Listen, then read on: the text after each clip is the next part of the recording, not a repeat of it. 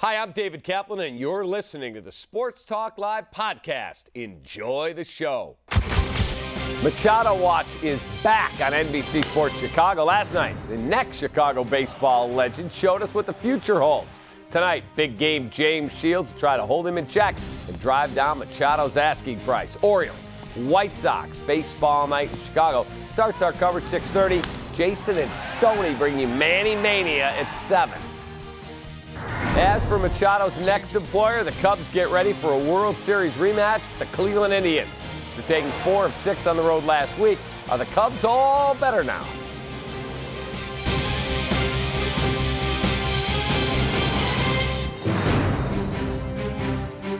And welcome into Sports Talk Live, presented by the Chevy Silverado. Hope you had a good day. I'm David Kaplan. Panel for today's show. And you need to subscribe to The Athletic, theathletic.com. Lauren Comator has a great story up on Manny Machado. She might get a new sweater out of the deal, too. We'll tell you about that. Hub Arkush from Pro Football Weekly and The Score. And the afternoon star over at The Score, he is Danny Parkins. All right, we start with Manny Machado Watch as Manny Mania has gripped our city. It's so big, Cubs fans were helping the White Sox fill their stadium, including these two Northside diehards who made the trip down to 35th and Shields to woo the soon-to-be free agent. That would be you and Nick Shipkowski. Who are those good-looking, strapping young gentlemen? What a great trip. That blew up. It was everywhere. In all 3 papers, on ESPN National TV, your network. Yeah, it was... It did exactly what I thought it was going to do. You know, I like to poke the bear a little bit. I like to have fun in this cathedral of sports where so many people take themselves way too seriously, right? You know this, Kat. They do. They take themselves too seriously, and they're like, oh, how could you do this? You're supposed to be a radio. You're supposed to be impartial. Man, I'm just a fan and an entertainer. Fun. I remember living in a van when the Cubs were 0-6. At 0-14, I finally got out. Yeah, so there were plenty of good seats behind the Orioles dugout available, and we went down there with the sign, and we had some fun. What about your thoughts on Manny Machado? Would you pay the price that it would probably take to trade for him now if you were the Cubs? Not if I couldn't guarantee I was going to sign him. I mean, you've emptied out the farm system. You got that first ring. Now you're worried about getting additional rings. You start trading, somewhat proven prospects like an Addison Russell. If I'm going to get Machado forever, yeah, that's fine. Although I don't know if that's a good idea either, because if I do that, then I don't know how I'm going to sign Chris Bryant and Anthony Rizzo and Wilson Contreras and Javi Baez and on and on. I don't get the I get the Machado madness because in this lineup for the next 6-7 months, it would be great fun. They'd probably win another World Series. But I think the price is way too high, and no, I would not get Machado. Certainly all depends on how they really feel about Addison Russell. It seems like he's had a good couple weeks right now, but is he going to go back to kind of being that average, above average hitter that we've saw towards the beginning of the season? And obviously they have a bit of a leg up with Machado in terms of just the foundation that they've built there and his friendship with Albert Almora Jr. You were also there yesterday. Yes. You wrote a story on him. People can get it at theathletic.com. But his whole persona with the sweater, yes, the slick back hair, I thought it was a mature move to say, guys, let's step out in the hall so I don't do this in front of my teammates. Yeah, he had the corner locker in the visitors' locker room and came in and saw this huge horde of media members there. So he took it outside just to have a little bit more room. And he was totally prepared for that. I mean, he knew that was coming, obviously, with everything going on. And he talked for a good, 7 minutes, considering he didn't have much to say about, he can't really say much about it. But he was very polished and poised. By the way, here's our Enkin Law Sports Talk Live poll question. How will the Cubs acquire Manny Machado? They won't get him, free agent, or via trade. What would you say? Via trade. I think that they will trade for him and then attempt to sign him, but even if they don't sign him, then I think they'll just sign Bryce Harper. I think one of those two is going to be a Cub next year. And to Hub's point about you got to pay the guys that are on your team, after 2021, you have to pay the majority of the guys that are on your team. And I don't want to pay Wilson Contreras big money because he's a catcher, and I don't want to pay him for when he's in his 30s. Addison Russell would be a huge upgrade to go to Manny Machado. Anthony Rizzo is not going to break the bank like these other guys, and he's a first baseman. You don't want to pay him huge money going forward. So if you were going to tell me that you were going to build the foundation of the Cubs core around Manny Machado and Chris Bryant, yeah, sign me up for 2 of the 10 best players in baseball.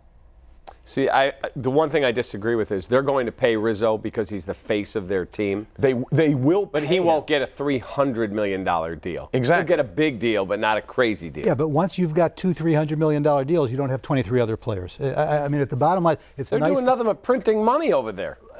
And you don't think they want to keep some of it? You know, they're doing this out of generosity. They're doing this to donate to the city of Chicago.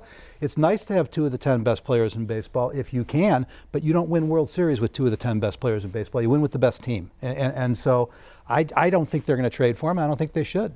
With what they have right now, though, I mean, they have an expensive contract in Darvish, in Hayward, in Lester. On a per-year basis, Ben Zobrist is $16 million per year. Like but only one more year after this. No, I know, but I'm saying they're spending money on veterans to supplement their young team now. And they were able to get those guys by being bad and having top picks. The next generation of the Cubs, it's going to be harder to get those top prospects because they're not picking in the top 5 anymore. So doing it through free agency and trades is the next logical output. But Danny, that's exactly the point. You've got these kids here right now as they develop, and you've got them controllable.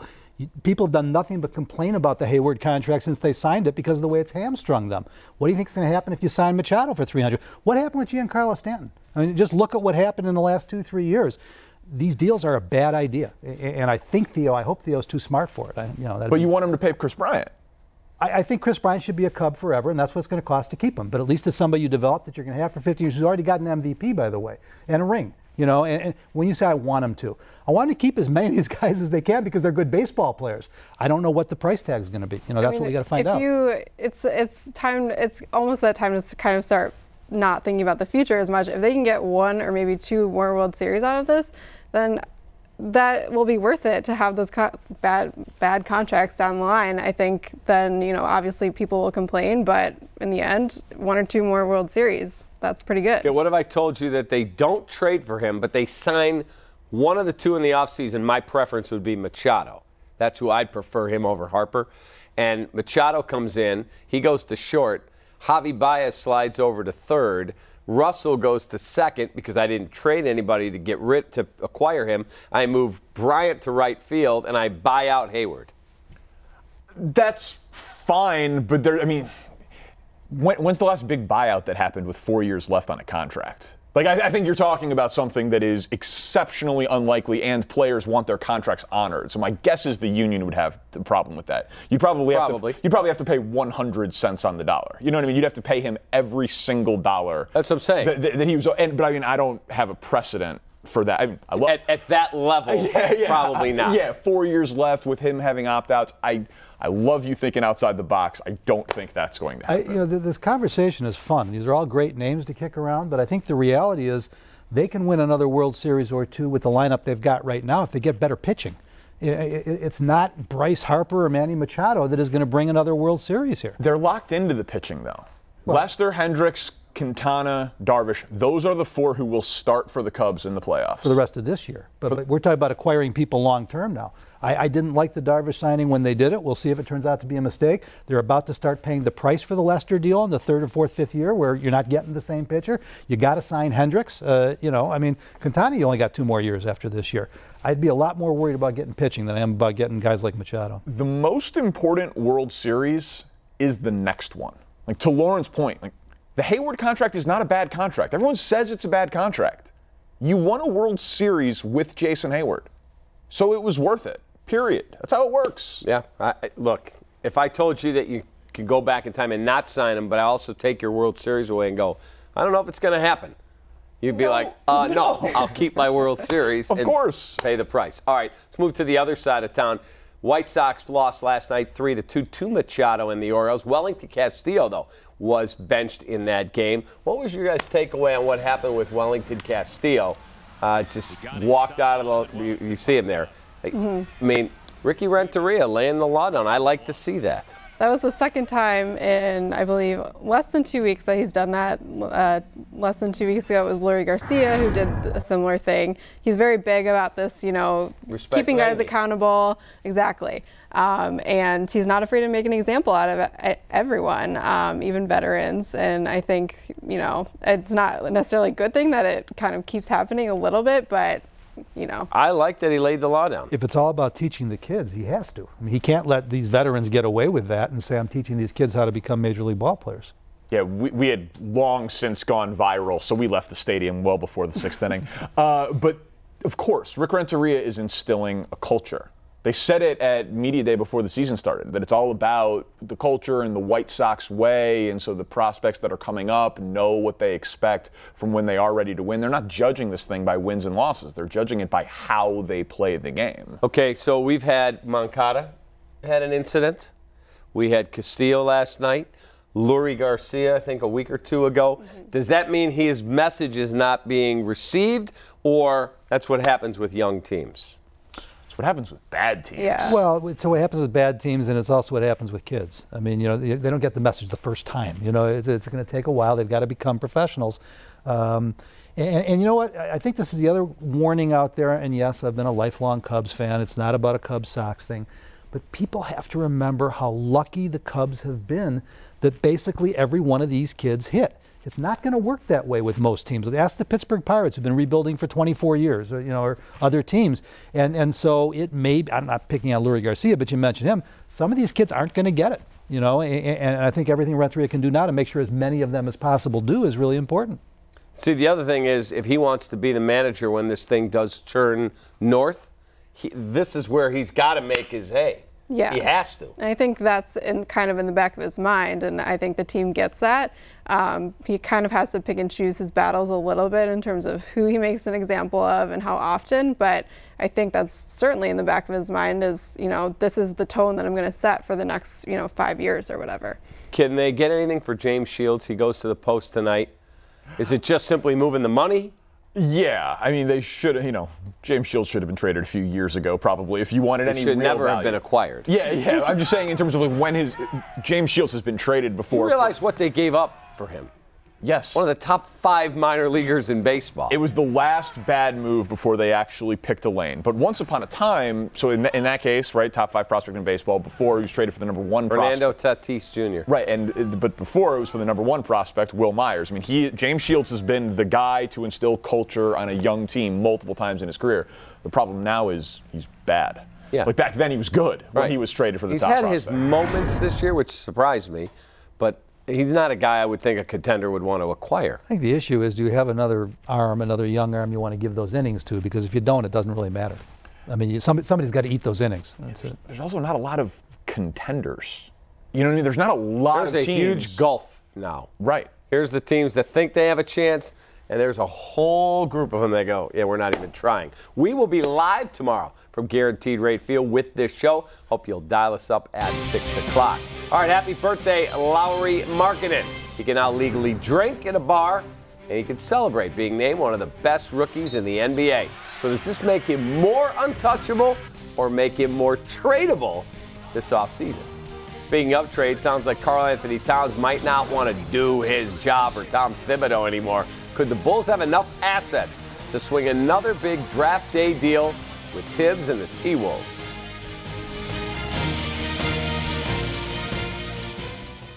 If you love baseball, you can't miss NBC Sports Chicago's newest show, Baseball Night in Chicago. Between Ozzie Guillen, Doug Glanville, Bill Melton, David DeJesus, there's never a dull moment. For complete listings and guest information, visit NBCSportsChicago.com/Baseball Night in Chicago. Happy birthday to that guy. Lauri Markkanen turned 21 today and then got the phone call. He is first team All-NBA rookie. This kid, last year when the Bulls announced him, there were people in town none too pleased. Thought, another bust. It's turned out to be a hell of a pick. We were sitting on this set just week 2, week 3 of the season with Shanowski, with Cowley, with KC, with all these guys. And everybody was like, this kid's really good, And I know some of the blush came off the road as the season wore on because of the back injuries.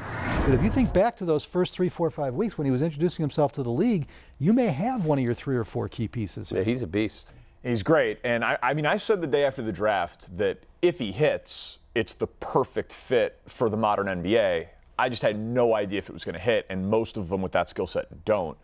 But he's a cornerstone. I mean, Pax told me on the radio that he thinks it's possible that he could be the best player on a title team. I'm not going that far, but I would say... Is he untouchable? Yeah. Oh, yeah. Yeah. Now listen, if you're saying I'll trade you Steph Curry. You know what I mean? Sure, he's not literally untouchable, but there's nothing that is available for trade this offseason that I would give up. Kawhi Leonard. Nah. Injury concerns, commitment, you're not good with just Kawhi Leonard, just like you're not good with just Lowry Markkanen. So I'd rather be younger and cheaper. Okay, what have I said to you guys? 7, 22, and Zach LaVine gets you Kawhi Leonard. You doing it? No. You? 7, 22, and Zach LaVine for Kawhi Leonard? Yeah, probably. I would do that. Yeah, because now you're putting Leonard with Markkanen, and hopefully Chris Dunn can play, and you've got a pretty important piece for the next 3-4 years. It's close, and you don't have to pay LaVine in that calculus, right? You're just you're paying Leonard. I think Kawhi's staying in San Antonio. I'd be surprised if he left. I thought Zach LaVine was the centerpiece of that trade, and he's the disappointment. Chris Dunn way outplayed expectations. He did. Markkanen, it turns out to be a real keeper, but I just wasn't as impressed as I hoped to be. Okay. Now, in fairness, he's coming off the ACL, so we'll give him another season. We'll see what happens. Here's the other question. Karl Anthony Towns reportedly unhappy with Tom Thibodeau, does not want to stay in Minnesota, and is looking to be traded this offseason. For the second straight year, could we see the Bulls and the T-Wolves put together a blockbuster draft day deal? No. I mean, listen, he's a very good player, but he's not a rim protector. And so if you're putting him next to Markkanen, you want a rim protector. The NBA is getting smaller, not bigger. So listen, if you were getting him for 60 cents on the dollar, if you said it's just the 7th pick, or we'll send you Zach LaVine back, like if it's one asset for one asset, then sure, you're better with Karl Anthony Towns. But I'm good. Yeah, I don't see how it works. I mean, the Bulls have the assets that they didn't want to pair with Karl Anthony Towns. So why is Thibs going to take those back now just to get rid of Towns? It doesn't make sense. Right. I mean, I think that they're going to probably just, they're on their path. They're going to make their 2 picks. Yeah. I mean, they're happy, obviously, with Markkanen. I think LaVine, I think it's way too soon to say, like, that he's a bust. And it'll be interesting to see what they do. Yeah, I think 7 and 22, they'll make their picks. I'll give you a prediction. I think they end up trading 7 and 22 to go to 4, 5, or 6. I think they'll go up a spot, 2 or 3, maybe if they have to give up the 22nd pick. I hope Hub's right.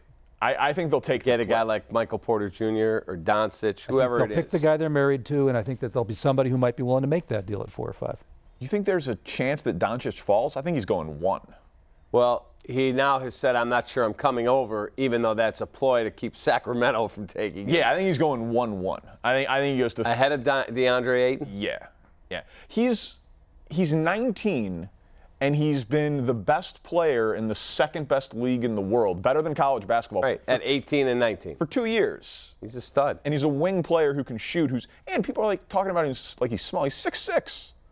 I mean, he's not going to guard Russell Westbrook, but that guy can play in the NBA tomorrow. Yeah, I would love to see the Bulls get him. But Michael Porter, you have a back question. Listen, a year ago, I would have said, yeah, I'll take that chance. Now I don't know how you can take that chance. I mean, he missed his one college season because he had back surgery. But then you have a guy like Joel Embiid who missed, over 2 seasons and now looks like he's healthy. Which it now looks smart, but remember how they got roasted when they made the pick. I mean, because it didn't make sense at the time. So, I'd swing for the star. You win championships by having multiple star players, right? If Markkanen's your best player, is that an all-star like LaMarcus Aldridge or Al Horford, or is he ever going to be a superstar? You need. Is he Dirk Nowitzki? Right, that's the example. It's the I don't only know one. if he's quite there. I think he's Al Horford. Good player. Love to have him. I need another one that's better. Dirk's one of the 25 best players in the history of sport. Yeah, I love Markkanen. I loved him the day they drafted him. That's awfully high praise. Here's what was really scary to me about Porter. And again, much like LaVine with the ACL, I know he's come back off of back surgery, but the couple games he played at the end of the year, I mean, he did not look athletic at all. He looked like he could barely move. Now, maybe he shouldn't have been on the court yet, but if that's the film that we're going to look at, then no, you don't use a top 4 or 5 pick on. Yeah, I think he felt pressure to play for the hometown team. His brother was there. It's his 1 season in Columbia. He's from Columbia. Like his high school highlights, he's throwing the ball off the backboard to himself and dunking in the half court. Not in fast breaks, in the half court. He's a freak. This is an absolute classic example of this kid is as good as we thought he was going in. He should go back to Missouri for a year, or spend another year, because then you can be the number 1 overall pick next year. He's just making a huge mistake. My back feels good. I'm getting paid. Yeah, especially because I think if he's healthy in these workouts, he'll be a top 5 pick, even without playing in Missouri. Easily. All right, don't forget, we have White Sox baseball, top of the hour. James Shields gets it started against Manny Machado and the Orioles. Jason. Estonia. Call at 7 or STL right after this.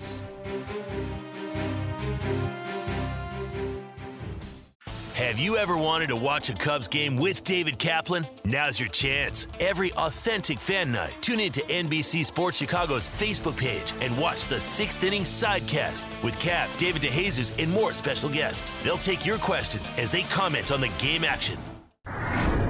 Congrats to Brandi Chastain. Of course, we all remember her iconic World Cup winning goal back in 1999. She's been inducted into the Bay Area Sports Hall of Fame.